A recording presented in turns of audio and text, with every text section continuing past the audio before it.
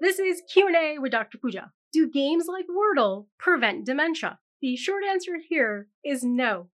No, games like Wordle don't prevent dementia. I want you to know this. We've learned a lot about the brain and dementia over the last decade. So these are 4 evidence-based ways in which you can reduce the risk of dementia. 1. You need to exercise about 20 minutes a day. 2. You need to sleep about 7 hours a day. You need to eat well, and you need to do the things that your mama told you to do. You need to learn new activities such as dancing, playing tennis, anything that improves your hand-eye coordination. It's things like this that have been proven to reduce the risks of getting dementia. So go play Wordle if you're enjoying it, that's cool, but it's not going to prevent dementia.